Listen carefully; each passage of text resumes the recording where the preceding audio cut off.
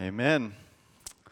If you have your Bibles, you can turn to Mark chapter 11 as we're continuing on after the Easter season, Holy Week, into our sermon series there.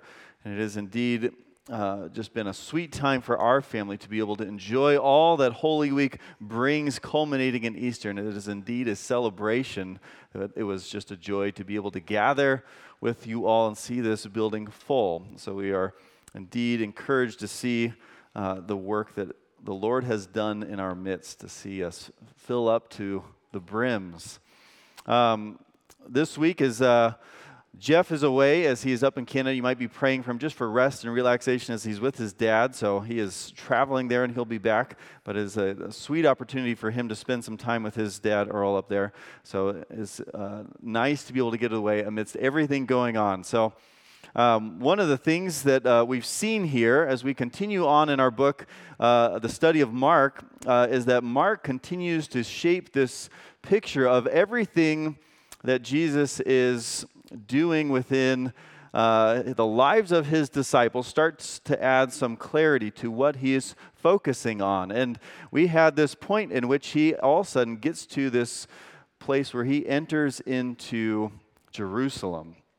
This triumphal entry, and you should rightly feel this sense that this is kind of a climax of the story of all of a sudden Jesus has moved from the very fringes of all of God's people, and he's traveled around healing, doing all of these different works and deeds and teachings, and then all of a sudden he's heading into the epicenter of everything that Israel held to and believed and loved, and he's heading into the temple. And as he comes in, everything that they've seen of Jesus, they are recognizing this man is certainly unique in his teaching, in his healing, in everything that he's about. And so as he comes into Jerusalem for the first time, as you would expect, there is rejoicing. There is praising from the people, saying, this is certainly the man who is going to redeem us. And they have something very clearly in mind that they think he's going to do when they say this, but they are excited. And so Jesus, over the next couple of weeks, and as he is entering in here, he is coming into the temple in one sense, and then he comes and returns again, and then he'll return for a third time to teach. And there is something specific that he starts to frame about his purposes as he heads into the very center of everything that the Israelites would hold to and believe and trust in. And so as he heads in there, there is a sense that he starts to confront probably some of their idols, some of the things that they hold very dear in their faith, in their religion. And he is confronting them in a way that is very uncomfortable to some, and to others it is miraculous and marvelous teaching. So if you have your Bibles, do turn to Mark chapter 11. We'll be picking up in verse 12 and continuing through verse 25. If you can stand with me for the reading of God's Word, we'll read God's Word here and see what it has to say for us. This is God's Word. Mark 11, starting in verse 12. It says, on the following day, when they came from Bethany, he was hungry. And seeing in the distance a fig tree in leaf, he went to see if he could find anything on it. And when he came to it, he found nothing but leaves, for it was not the season for figs. And he said to it, may no one ever eat fruit from you again. And his disciples heard it. And they came to Jerusalem, and he entered the temple and began to drive out those who sold and those who bought in the temple. And he overturned the tables of the money changers and the seats of those who sold pigeons. And he would not allow anyone to carry anything through the temple. And he was teaching them and saying to them, is it not written, my house shall be called a house of prayer for all the nations, but you have made it a den of robbers? And the chief priests and the scribes heard it and were seeking a way to destroy him, for they feared him, because all the crowd was astonished at his teaching. And when every evening came, they went out of the city. As they passed by in the morning, they saw a fig tree withered away to its roots. And Peter remembered and said to him, Rabbi, look, the fig tree that you cursed is withered. And Jesus answered them, have faith in God. Truly, I say to you, Whoever says to this mountain, 'Be taken up and thrown into the sea,' and does not doubt in his heart, but believes that what he says will come to pass, it will be done for him. Therefore I tell you, whatever you ask in prayer, believe that you have received it, and it will be yours. And whenever you stand praying, forgive if you have anything against anyone, so that your Father also, who is in heaven, may forgive your trespasses." This is God's word. Amen. You may be seated. Let's pray as we look at these verses together. Father, we are so thankful for your word. Lord, we're so thankful that you have given us so much to look to understand about your work in the kingdom, to understand about your work in our world, to redeem us, to care for us, to cleanse us. Lord, we pray even as we come to this text, a familiar text to many of us in the church. Lord, would you bring our hearts to a better understanding of who you are, what you are doing, the things you would call us to, the ways you would ask us to repent, to turn from things we've held on to. Lord, would you use this text to soften us? Would you use this text to help us to release sin where we need to and to turn to you? Lord, we do pray this morning that we would be changed and encouraged and reminded of your goodness and your righteousness and your purposes. We pray all of this in Jesus' name. Amen. Well, many of you will know certainly the game Jenga. This has been something that we have recently found once again because our kids are about the age where Jenga is lots of fun. And many of you who are veteran Jenga players will know some of the strategies of what this looks like and how to win at Jenga, and also the perils of Jenga. And so one of the things that you start to recognize that there's a little bit of strategy about what you do at the beginning has big impacts later. And if you start to take some of the bottom pieces too early, it's going to get a little exciting. And even if you do it at the beginning, everything still feels fairly solid. And you start to move the pieces up right from the bottom, and everything's like, I can do some pretty bold moves at this point and start to remove things and move it up. And as you get further and further up, especially as you get to the higher levels, one of the things you recognize is the tension rises, and your decisions that you made earlier start to come back and haunt you. And you might have the whole tower teetering on just one little block at the bottom, and then, for all those who are just lackadaisically pushing pieces out, all of a sudden you're recognizing, we can't touch this table. And if someone comes up and just sits down and merely breathes on the table, you start to say, "What are you thinking?" And you're like, this is a very serious moment. I'm sorry I lashed out at you, but this is very, very serious, and everything hinges on that little tiny piece at the bottom. And so one of the things you start to recognize is that we can see moments like this in our lives, in the world, in the church, where everything seems to be teetering, to be unstable, to be uncertain. And we start to recognize there's really nothing I can do at this point other than protect it, keep building, and it's not getting better. And one of the things we start to wonder is, how are we going to fix it? How are we going to make it right again? This was one of the things they were wondering within the people of Israel, saying, we know we need to reestablish worship in the temple. We know we need to reestablish things the way they used to be, but we don't know exactly how to do it. And as Jesus enters in, he's starting to push the table a little bit, to push at those pieces that are very, very uncomfortable to be pushed. And he's saying, I am going to change things a bit, and it's going to be far different than you expect. And you start to realize that God does do a mighty work in the midst of his people. God has done a mighty work for all of the church, and it was something that caused a lot of fear, a lot of uncertainty, a lot of anger, a lot of rage as he got to the very core and the center of some of the idols that people were holding on to in that day. So we recognize, how are things to be made right? What is Jesus about? What is he doing? Well, there is certainly a sense that God is going to cleanse the temple, to cleanse his people, to make them right again, to make them right with him again. And he says there is but one way that this is going to happen. Have faith in God. have faith in God. And there are many things that we start to see through these verses of what this faith brings to us as we trust Him, as we follow Him, as we see what He is going to do. And sometimes He is pushing on things that we don't believe He should do, but faith keeps us moving. So let's look at verses 12 through 19 again as we see this start to be unfolded. The first thing I think we're going to see here is that faith in God, this type of faith in God, confronts our sin. Faith in God confronts our sin. Verses 12 to 19. Let's look at this again, actually starting back up at verse 11, reminding ourselves that Jesus had already looked out at the temple, and He is heading back again here. So verse 11, it says, "And He entered Jerusalem, and He went into the temple, and when He had looked around at everything, as it was already late, He went out to Bethany with the 12. And on the following day, when He came from Bethany, He was hungry. And seeing in the distance a fig tree in leaf, He went to see if He could find anything on it.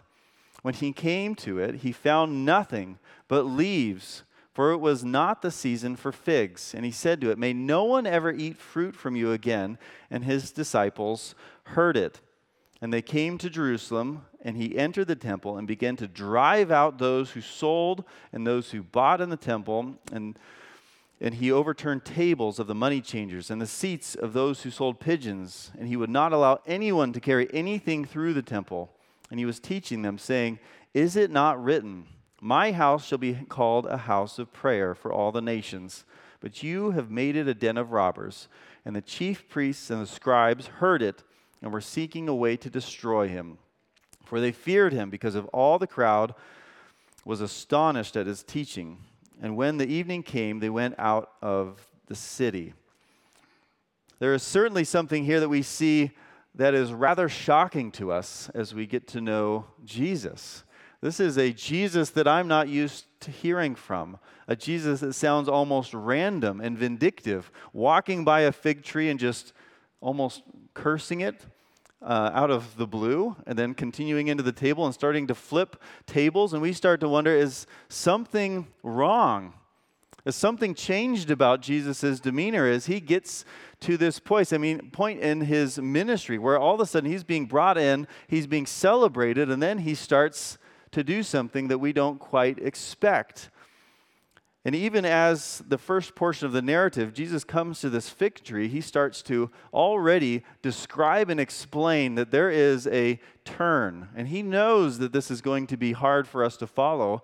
And He's saying to His disciples, "Continue to follow me. There is work to be done here, and it's different work than you might expect." And even in an illustration of a fig tree, He would show us this. This is not random. Jesus understood the cultural climate. He understood the way fig trees worked and operated.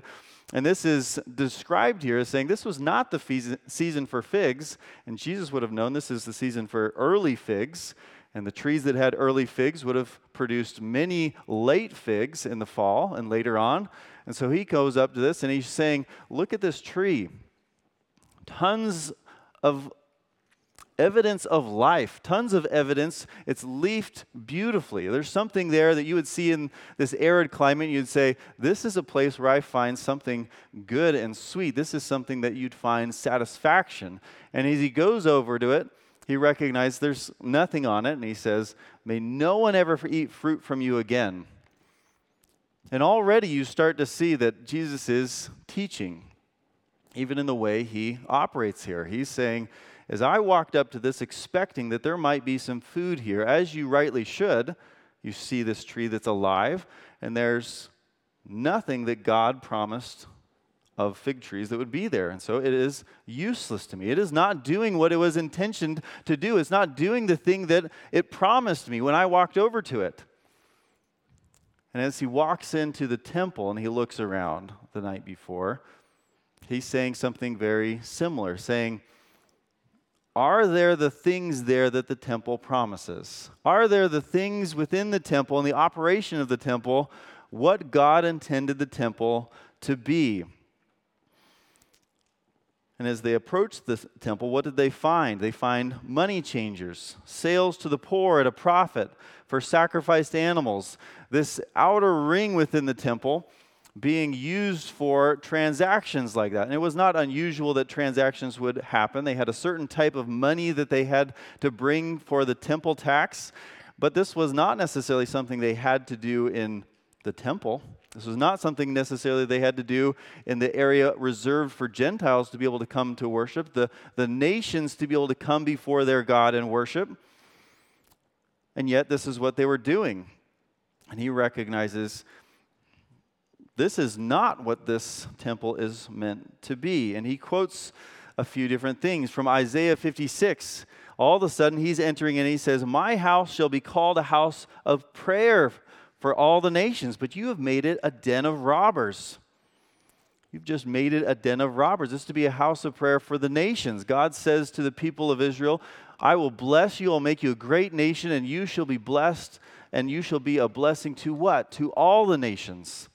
And even within the worship of God's people, God creates space, physical space within that temple to say, this is already meant to show that those who are not of the people of Israel are to have room to worship.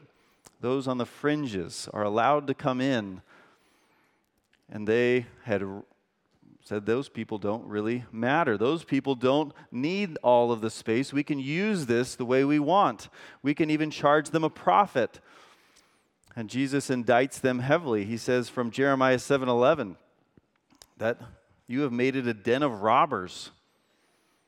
The broken scenario of temple worship, the things that sent the people of Israel into captivity, the things that they remembered very well, that I was sent into the worst circumstances for many, many years because we disobeyed God. We did not do what God had asked us to do. Jesus is saying that's still there. That's still in the temple. That harsh attitude, that heartless attitude towards your God, the things that I have commanded you to do, you've not done. You're still doing it. I still see it. And the confrontation of their sin is stark. And you should feel how stark it is as he enters in and he highlights their sin. And it is overlooked because the people don't necessarily want to listen to God in the midst of this. They want to say, it is about us. The core, the central people. It is about us, the ones who can enter into the middle. It's about us. And it really doesn't matter what we do. And Jesus is saying, you've missed the entire purpose. You're not producing the fruit you were meant to produce, to be a blessing to the nations, to come and receive things from God, that this might be a house of prayer for all the nations. Jesus has very harsh words for them. He's indicting them. He's calling them out. And these are people who were very, very careful. These are people who knew the law of God. These are people who were experts in it. These were people who knew exactly what to do to not be caught in sin. These were people who were as professional at religion as you can imagine. And Jesus uses some very harsh words and confronts their sin. And he's reminding them of a very harsh text. Let's look at this together. Jeremiah 7, verses 8 through 11. I'll read this. It says, "Behold, you trust in deceptive words to no avail. Will you steal, murder, commit adultery, swear falsely, make offerings to Baal, and go after other gods that you have not known, and then come and stand before me in this house, which is called by my name, and say, we are delivered, only to go on and doing all of these abominations? Has this house, which is called by my name, become a den of robbers? Is this a place where you can live in your sin and gather together and hide in your sin, thinking you are righteous?" They could walk past money changers charging a profit on the poor for sacrifices, a very lucrative business at the time. They were making lots and lots of money on this sacrificial system. And the Pharisees, the Sadducees, the leaders who had kind of built all of this, who had trusted in everything that God had given, they would have been very defensive at this moment. They would have known, we have a reason for doing everything that we do. Let me explain it to you. They would say, let's go to Deuteronomy 23:19. It's not wrong for us to charge a profit when we lend money to people, especially to those who are not in Israel, to the outsiders. In fact, God's law approves that type of action, to charge that type of profit. And it became very lucrative for them to do this type of thing. And yet Jesus starts to confront their sin, saying, even though you're able to do a few of those things, this does not belong in the temple. And he confronts this, and you can hear what type of response the people had. It was defensiveness, anger, malice, even fear. They want to destroy Jesus as they hear these things. They were seeking ways to do this. How dare he confront what we've done? This is often something that we can do in our own midst, our own circles, to hear the things that God has called us to do as the church, the things that he has said, these are for you to do in worship. This is the way that you can come before me. And it is so tempting just here and there to add expense to the gospel even. To go with one another and say, well, there are a few extra things that you need to do to be right with God. There is a few extra good works. We surround ourselves with things that kind of protect ourselves. We surround ourselves with our own justifications in these areas. What is it that we are called to do as believers? What is it we are called to be? It is faith in God that rightly brings us before God. It is faith in God that is the foundational principle that we are to hold to, and it is the thing that has always been the primary principle for God's people. They thought it was this temple that was their sanctuary. They thought it was their righteous actions. They thought it was the way that they carried out the sacrificial system. They thought all of these different things were creating their position. And yet it was always God himself. Faith in this God himself. This is what it was meant to be. And they had blocked everyone from that type of relationship with God. And oftentimes we can find ourselves even doing this. And even though there's great corruption in the temple and their system, the temple was not Jesus' problem. It was the faith in the temple itself, the physical structure, the faith in the system itself, the process that those things could make you right with God that Jesus is confronting. Just because God confronts our sin, it doesn't mean we're going to like it. As there's moments within our heart that we recognize, I'm not relying only on Jesus Christ and him alone for my righteousness. As I come before him, as I come before God and worship, recognizing it is quite literally that relationship that I have with God that drives everything else. If something else gets confronted, oftentimes you'll know what happens when your sin gets confronted. There's a defensiveness to say, well, it's a good thing though. Well, this is good and right for me to do, and let me show you why. Let me show you the 5 proof texts that I've gathered around my reasoning for doing this. And this doesn't mean that we aren't justified in our reasoning at times, but there is a sense that recognizing that what is your response when Jesus confronts your sin? Oftentimes we know the fruit of the Spirit, joy, peace, patience, kindness, but as God confronts sin, the first response is going to be anger, frustration, irritation, fear. And as you sense those things rising in you, when God confronts sin, what do you do with it? Do you double down on your anger, frustration, fear, resentment of those who call you out? This is one of the things that is beautiful within a fellowship of believers. That as we enter into home groups and worship with one another, we can actually see God's word plainly, call out sin at times. And what is going to happen? Well, I think if you're like me, the first response is your heart is going to leap. And you're going to say, how dare you? How dare you bring that before me? How dare you?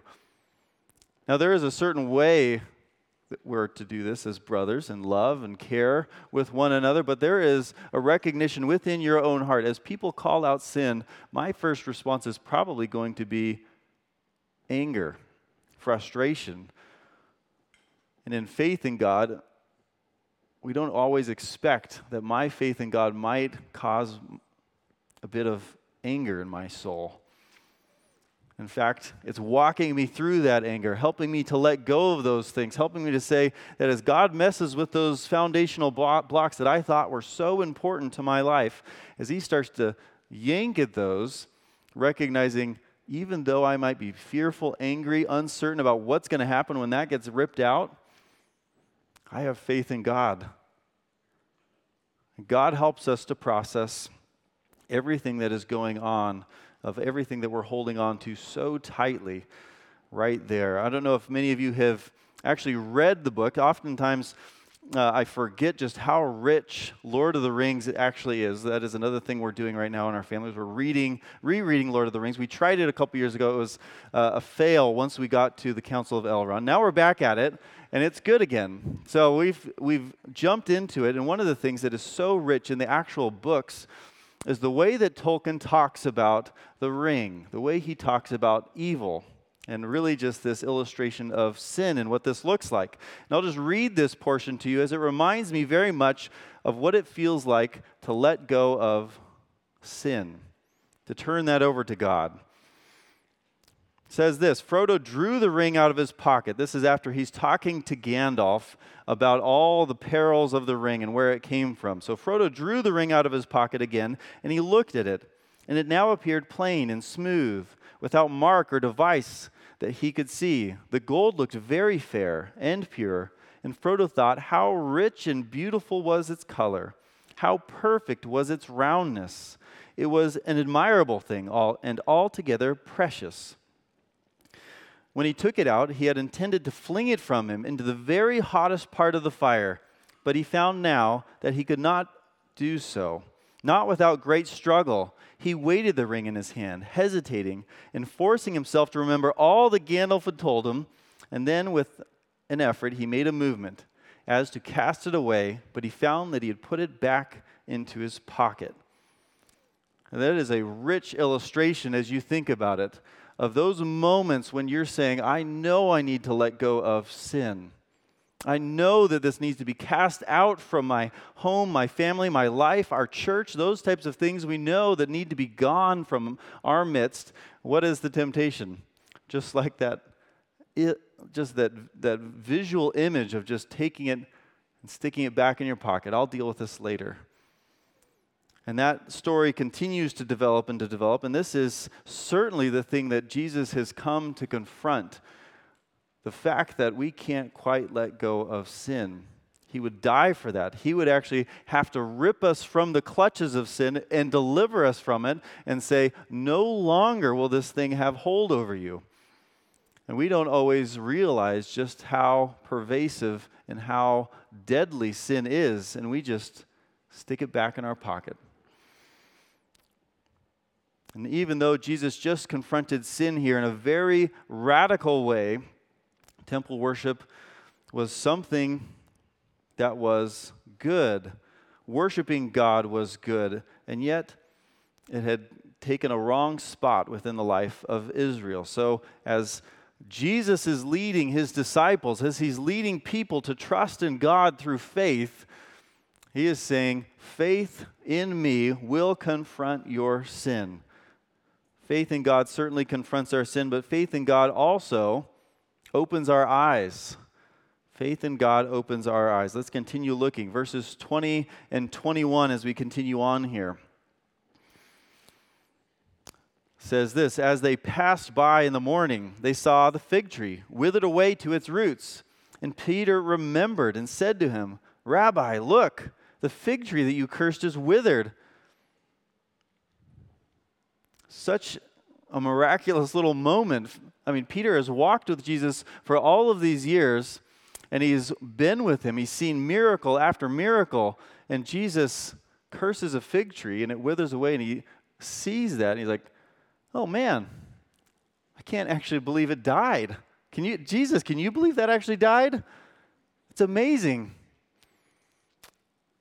And there's something right here to see, like there is an ability for God to show us the thing. That Jesus is saying, this tree is not what it promised itself to be, a place to find food, a place to find something nourishing for me. And as you came to it, I'm now reminding you, the physical evidence of this tree will now represent what it really is. A withered, dead, dying tree. No one is going to go to this place anymore for fruit.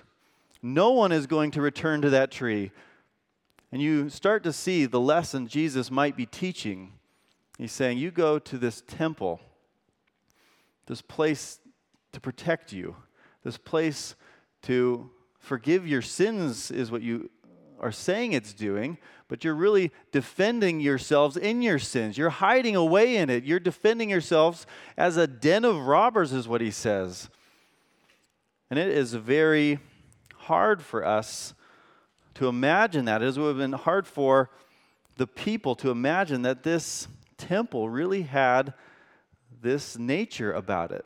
And a little further on, Mark 13, even as the disciples are leaving the temple after their third journey, and Jesus has begun to teach in its courts a little bit, and he's been talking about everything that he is about to do. One of the things that they say is they're leaving. They're looking at this structure, and they're saying, Mark 13, it says, "Look, teacher," one of the disciples said, "what wonderful stones and what beautiful buildings." And Jesus said to him, "Do you see these great buildings? There will not be left here one stone upon another that will not be thrown down." As they're walking out, they're seeing something that is one of the great places in this entire city, in fact, probably the entire world as you think of it. Solomon's temple was immense. It was wonderful. And it was said that this is even more immense. This was even more grand. This was probably 35 square miles covering this entire area. And there was different courts and areas that they would enter into. The number of people that would come and go out of this place for worship and for sacrifice and for all of the things God had designed it for, this was immense. And the people of Israel were very proud of this thing. They were very proud. And in fact, even those who were on the outside, those who were not Israelite, they would recognize it. They didn't come in. Herod, it's called Herod's temple. He couldn't even come into the center area. He had to stay out in the circle where all the Gentiles were. And the Roman occupation, as you think of all the ways that they had to live under that type of rule, they actually had a little place on the outside just kind of defending it because they're like, we're not sure what to do with all these Israelites because if they turn, it's going to get messy. And so this thing is a massive center of everything that's going on in this city. And so as you look at it, you would do just what the disciples did. If you were to go visit it, you'd say, wow, that is unreal. The process of this sacrificial system would have been unreal to witness, to watch. It would have been unreal to see all that was accomplished. And the wellspring of knowledge that these teachers had would have been just intimidating. To say, these guys are serious about everything that is going on here. And Jesus is saying, it doesn't bear the fruit of everything that I want this temple to be. And in fact, I want to show that this is not the place that you are going to find what this promises.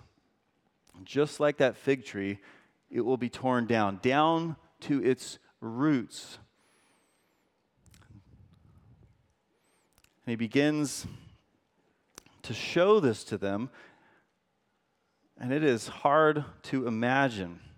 It is hard to imagine anything else that could slightly compare to this. And Jesus is saying, I'm not only going to show you how broken this is, how it is not just the physical structure that you should find to be wonderful, but there is something far more beautiful that you will see. Psalm 118 teaches us what Jesus is tearing this down for. It says, the stone that the builders rejected has become the cornerstone. This was the Lord's doing, and it is marvelous in our eyes. What seems like an abomination, the destruction of the temple, will be marvelous. The rebuilding of the temple upon something different, to the point where we can't even compare the two, saying, That was good. This is better. This faith in God, this faith that God calls us to follow him with, it gets us to this place where we say, I'm not comfortable with you pulling these blocks out. And yet God's saying, I'm going to rebuild in a far better way than you can possibly imagine. And many still, we look at the physical church today. We look at everything going on and we have a hard time seeing this, seeing the work that God is continuing to build after he's already accomplished this type of work. And oftentimes we do see broken aspects within the physical building of the church. Pride in leadership, arrogance amongst elder boards and leadership, sin, deceit, adultery at times, abuse, physical abuse, and even to our shame, sexual abuse at times exists within the church. And we don't do the things that the church even promises itself to be at times in the church in America.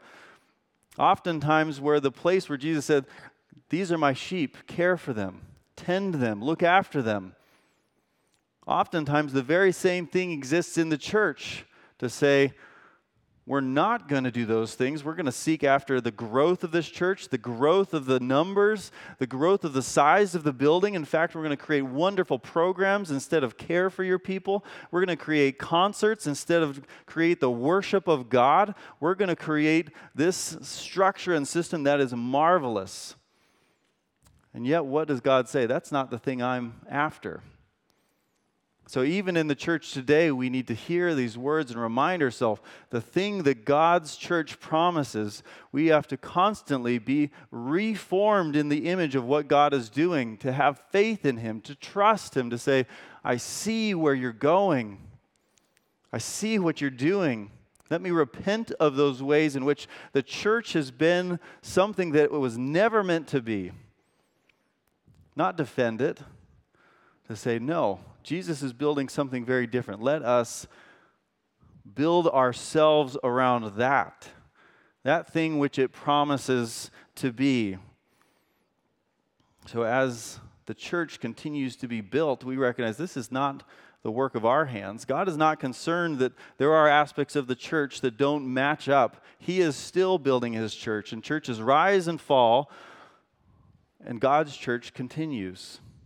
You can think of the history of the Catholic Church, the emergent church, these churches, the mega church, these things that come and go, that continue to grab our eyes, and we say, what is going on here? And God continues to build his church, and he helps his disciples to see clearly, to say, I all of a sudden see that that is not the thing. He's called us to something very different, and it is going to be beautiful. Just as the disciples would walk out, it is going to be something you say, do you see all this? Faith in God opens our eyes to this, but it also unites us to him. Faith in God is what unites us into this structure, the church, the building upon Christ the cornerstone. Let's read verses 22 to 25. It says this, and Jesus answered them, have faith in God. Truly I say to you, whoever says to this mountain, be taken up and thrown into the sea, and does not doubt in his heart, but believes that what he says will come to pass, it will be done for him. Therefore I tell you, whatever you ask in prayer, believe that you have received it, and it will be yours. And whenever you stand praying, forgive if you have anything against anyone, so that your Father also, who is in heaven, may forgive you your trespasses. We look at the work to be done in the temple here. And they would have certainly wondered, even if they saw it, even if they recognized that there was sin in the midst of something that seemed so good, even if they recognized it and saw it, they would have to say, how is this going to happen? This is quite the system that you're wanting to confront, Jesus. In fact, it will oppose you with all of the power that it has and all of the authority of the government. You are going against something that is a superpower.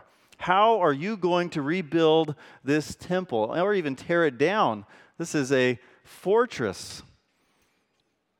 There's no way to do this type of work. The massive system that was the temple seemed to be something that was unfixable, unchangeable. It was operating the way it was operating. What does Jesus say? Something quite so simple. And there's different interpretations of what Jesus is talking about, but I think within the context, it's actually pretty clear to me. He's looking at the Temple Mount saying, if you look at the temple, everything that this is, the Temple Mount, if you were to say to that mountain, jump into the sea, you're asking whether I can tear it down? Yeah. Prayer, trust in God, the work of God to redeem His temple, to redeem His worship, to redeem His people. This is the creator of everything. This is the God who made every single person who's in it. This is the God who even made the mountain. If God wants to cleanse His temple, and you come to Him saying, Lord, help me with this work, He's going to say, go into the sea. We're going to move over here and rebuild. It's going to be quite literally that simple. The worship of God, the cleansing of the temple, the forgiveness of sins, these types of things that seem you're at an absolute impasse. There's no way to get beyond them. Seems like this is unattainable work that God is actually saying. And yet, what is He saying? He's saying this is not won by wars, fighting. This is not won by your cunning. This is won by the power of God. He says, have faith in God. Oftentimes, I admit, my faith doesn't start there. It says, well, how are we going to do this? If this is the case, I've got to figure it out. But the place Jesus turns them back, He says, have faith in God. Something so simple as seeing a fig tree die is miraculous, astounding, would baffle any one of us in this room. If we walked by and we saw that simple miracle, we'd say, I can't believe it. What you said actually happened. And Jesus is saying, yes. That's the type of power that the God that I'm telling you to have faith in has over everything. As we see injustice, those opposing the rule and the purposes of God, what is their thought? It's not have faith in God, it's I want to go flip some tables. I want to go clean the house. I want to go make this right. I'm going to get in there and start getting after the work that God has called me to do. And yet you start to see what was going on here. There was an aspect that what was happening. They were not able to enter in and pray as they should, to carry out the sacrificial system, to carry out the cleansing that the temple offered, to be right with God, to be made right with God, to be forgiven by God, to stand in His presence rightly. This was a huge deal for them, and it's a huge deal for us to say, how am I to be made right with God? And Jesus says, right relationship and worship for me comes through this. This is the symbol of the temple. You come here. This is the presence of God. This is where you come to commune with God, to be with God. And this is not what it is. You have faith with God, though. Forgive those who you have wronged against. God forgives you. God can do these works. God can do this. Forgive, pray, turn to God. And don't forget the one who does the cleansing. This is Jesus Christ Himself. And oftentimes when it speaks to us of the work that we're to do, those in the church, the saints, it'll use what they often call a passive voice. And they'll call it a divine passive. And here actually, when it talks about Jesus killing the fig tree and heading into the temple, it's not using a divine passive. This is Jesus Himself actively going in and cleansing the temple. Jesus Himself actively doing these things. This is God Himself as the judge saying, I have authority. All authority on heaven and earth has been given to me. He's saying, I'm going in and I am cleaning house. I am tearing down the temple that is mine. I get to do that. You come with me. Have faith in God. You trust me. Have faith in God. I am the one that you put your faith in. I am the one that you trust. Faith in God unites us to Him. We receive forgiveness, reconciliation, peace, the power of God Himself, the mind of God, the direction of God, all the things that we need and want as the people of God to worship Him rightly. And we are being built into something new. God is saying, I will have vengeance on those who've opposed me. I will vindicate my people. I will do these things, and I am building something better. Trust in me for this. Can be reminded even as it speaks of all that God is continuing to build. Ephesians chapter 2 speaks of this. And you see the picture being laid out of the sacrificial system where there was a dividing wall between Jew and Gentile, where it was meant to be God's people being a blessing, carrying this out to the Gentiles. They were saying, no, you stay over here. We're going to go in here to where the important people are, and you stay out here. And Jesus is saying, I have broken down that wall, and in fact, the blessing is flowing out from my presence now, and it is being built upon all nations. Ephesians chapter 2, the Apostle Paul says this. He says, therefore remember that at one time you Gentiles in the flesh called the uncircumcision by what is called the circumcision, and which is made in the flesh by hands. Remember that you were at that time separated from Christ, alienated from the commonwealth of Israel, and strangers to the covenants of promise, having no hope and without God in the world. But now in Christ Jesus, you who once were far off and been brought near by the blood of Christ. For He who is our peace, who has made us both one and has broken down in His flesh the dividing wall of hostility, abolishing the law and commandments expressed in ordinances, that He might create in Himself one new man in place of the two. And so we have access in one Spirit to the Father, so that you are no longer strangers and aliens, but you are fellow citizens and saints and members of the household of God, built on the foundation of the apostles and prophets, and Christ Jesus Himself being the cornerstone, in whom the whole structure is being joined together and grows into a holy temple in the Lord. In Him you also are being built together into a dwelling place for God by the Spirit. I hope you hear what's happening here in Ephesians.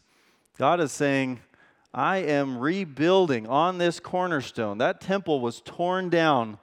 I am rebuilding on Jesus through the teaching of the apostles, the prophets, the teaching of Jesus Himself, carried forward through them, through the power of the Spirit. All of these things are being joined together, the members themselves being the building. And this is not built by human hands, but Christ Himself. This is why we can continue to be the church in the hardest of circumstances. In areas within our world where the church is absolutely underground, there may not be any building to speak of. But the church is being built on the cornerstone. It's being shaped and formed. And when God opens our eyes to see it, we're all going to look at this building, which is the church, and say, that thing which didn't look so pretty is absolutely beautiful. Absolutely astounding. That's the work that we're doing as we gather week in and week out at this place. We're being formed into the church. It's not our physical structure. It's not the way in which we gather. It's not the rhythms in which we gather. It is Christ and Christ alone who gathers us together, sanctifying us, making us holy, righteous, teaching us how to live in love with one another, those who we really can't stand. Any other circumstance, you'd say, I don't like these people. And yet God is building you together through His Spirit, saying there is unity within the church. And actually, one of the things it says about the disciples of Jesus is like, those people love each other. You'll be known as Jesus' disciples because of your love for one another, this bond of peace that exists that shouldn't actually exist. So when we fear that Jesus may be tearing down things that we love, pulling at the structures of our own lives, our church, our world, the things that we've kind of built up that are very comfortable to us, very safe, things that we know, this is what the gospel does. It enters in and it disrupts a few things in our world. It disrupts a few things in the way we like stuff to operate. We have our rhythms, our patterns, the ways that we expect things to be done and said. And Jesus is saying, that is not your hope. Just recently, I met with a member of GCF who's heading off into the mission field, Ollie Widmer. Some of you know him, and he is doing some work that is just fantastic. He has been here training in the States for many years, and he's learning aviation to go do aviation in the mission field. And where he's heading, I actually didn't know this until I met with him, he's heading right into the heart of Afghanistan. So the church there, I mean, it's almost completely, if not completely, underground. So it can't meet like we meet. It can't exist like we exist here. In fact, he has to have his family live on a compound. They don't get to go out into the normal city. And he's got kids. And I'm sitting here listening to him as he's talking about this, and I'm at first a little bit excited, but then also a little fearful in my heart, saying, yeah, it's not really for everybody, though. Like, that's good for you, but don't ask that of me. That's good for you, but don't ask things of me. Don't you dare start to press over into my world and start to pull the things out of my life that I don't want you to mess with. And this was the own sin in my heart, to get defensive. Just as the Pharisees got defensive, to say, don't start messing with the stuff that I know and like and love. I've got modern plumbing and heat and insurance and retirement. I've got all these things starting to build, and I got plans. Now, what I'm saying is not that every single one of us is called to Afghanistan to do that mission work. God has placed that uniquely on Ollie to go do. And I think the thing that God started to reveal in my own heart was, this didn't motivate me to, my first knee-jerk reaction was not to pray for him, to encourage him, to say, what are the areas in my life that might be disrupted as well? He had to have things in his own life disrupted to be willing to go do that. His wife had to have things in her life disrupted to go do that. They're giving up a lot. And the knee-jerk reaction often for us as believers, especially in America, is to say, don't you dare ask. Don't you dare mess with me. And yet it should be, how can I help with the mission of the church? What are things that that have settled into place that might not need to be there? What are ways that God might use me right here in my local neighborhood? It might be so simple as, the Lord has called you to be a father, a mother, a husband. Sometimes that's fairly disruptive, to give of your life to do that job well, to give of your own pride, to give of your own things. Sometimes it's a neighbor. Sometimes it's brothers and sisters in a church. Sometimes it's forgiveness. It's very costly to forgive. Very costly to offer that type of thing to someone who's genuinely wronged you. Sometimes it's doing your job that you don't really want to do. It can be very costly to do that type of thing. And other saints that enter into those types of things, they should cause us to look at our own heart and say, are there things, Lord, that need to be disrupted? Are there things that I need to let you pull out and rebuild in my life right where I'm at? Maybe it is even sending us into those hard places in the world to say, the Lord has called me there. The Lord has called me to those types of unique works. This church should be sending missionaries to those types of things. This church should be calling those up into ministry to say, I'm going to take this message of the gospel somewhere where it's not currently being reached. So we don't want to even diminish the fact that God might do that, but He is certainly calling us to give up certain things within our lives, to say, Lord, I have faith in you. That is going to cause a certain amount of fear and frustration, anger, uncertainty as God starts to pull those things out. But it is also going to say, all of a sudden I see things I never saw before in my life. A selfishness that existed there, an anger, an uncertainty, even a fear. And faith in God, you start to realize, I am being built into the church. In fact, it's less of a situation where it's like, oh man, this feels really unstable. If I give up one more thing, what's going to happen? In fact, you step into that type of faith with God, all of a sudden God says, yeah, I'm knocking it down and I'm rebuilding. It's a lot more stable, actually. It's a lot more secure than it was before. When you start to move into this position where you say, I'm going to step on fully and trust the Lord with my life, right here, that place where it felt like it was teetering, it's because we're saying, I have other things that I need to hold on to desperately. I'm going to stick it back in my pocket. I'm going to hold on to it just in case I need it.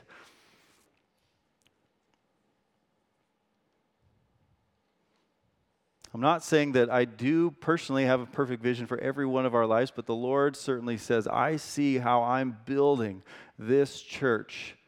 And there are ways that He is asking us to give up sin. There's ways He's asking us on a daily, weekly, moment-by-moment basis to say, I'm turning away from that. I'm confessing this. I'm repenting of it. I don't want that anymore. In fact, as hard as it is to get rid of it, I'm going to get rid of it again and again. This is why we do this every single week. We confess sin. We believe the regular pattern of believers should be one of repentance. To say, I am confessing of my sin, turning regularly. If believers are approached and saying, let's look at your sin, oftentimes we say, I don't know if I have anything to confess or repent of. The thing I've noticed in my own testimony, as I've grown in my faith in Jesus, actually I see just how perverse my sin was. When I was younger, I was like, I don't know that I see anything really that bad. The more in faith with Jesus you grow, oftentimes you see your sin to be just abominable. How could I have ever done that type of thing? Should be your response. I want it away from me. The more I look at Scripture, say, how could I have ever wanted that thing? This is far sweeter, far better, far more beautiful. That is the type of faith that Jesus is talking about, to say, trust in God.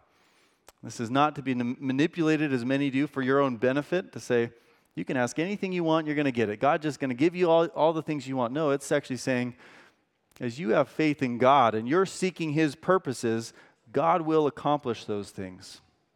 And there are those moments in your life, you look at a broken relationship, broken marriage, broken relationship with kids, broken relationship within the church, and sometimes that actually feels just as hard and impossible as this temple. To say, there's nothing changing that heart. There is nothing that could get through there. Jesus is saying, if I've called you to this thing, have faith in me. Just like that withered fig tree. That is the work that God can do, and He can do it on immense levels, down to the very microscopic details and also to the universal level of all of creation is being united to Him. May we not forget this morning that we serve a resurrected Christ. That thing that we celebrated. God has accomplished this. God is building His church. God is doing this work. It does exist in our midst, and it is beautiful. May we be encouraged to trust and have faith in God the way Jesus reminds us here this morning. Let's do pray. Father, we do come before You humbled. Your grace is lavished upon us as Your people, showing us our own sin, revealing it to us, showing us just how much mercy You have given to us, and also showing us, Lord, just the perverse nature of our sin. Lord, help us to turn from those things, to turn away from those things. Lord, help us as a church not to be defined by things that have nothing to do with Your purposes for the church. Help us to repent as a body of believers. Help us to repent with one another. Help us to repent individually. And Lord, help us to seek first your kingdom. Lord, I pray that there would be a comfort for all the believers here today, that, Lord, they serve a God who sees them, who knows them, who's powerful. Even though he confronts sin, he is with them. Lord, you are with us.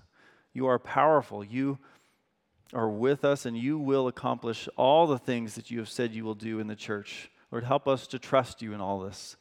We lift all this up to you as your people. In Jesus' name, amen. Well, one of the sweet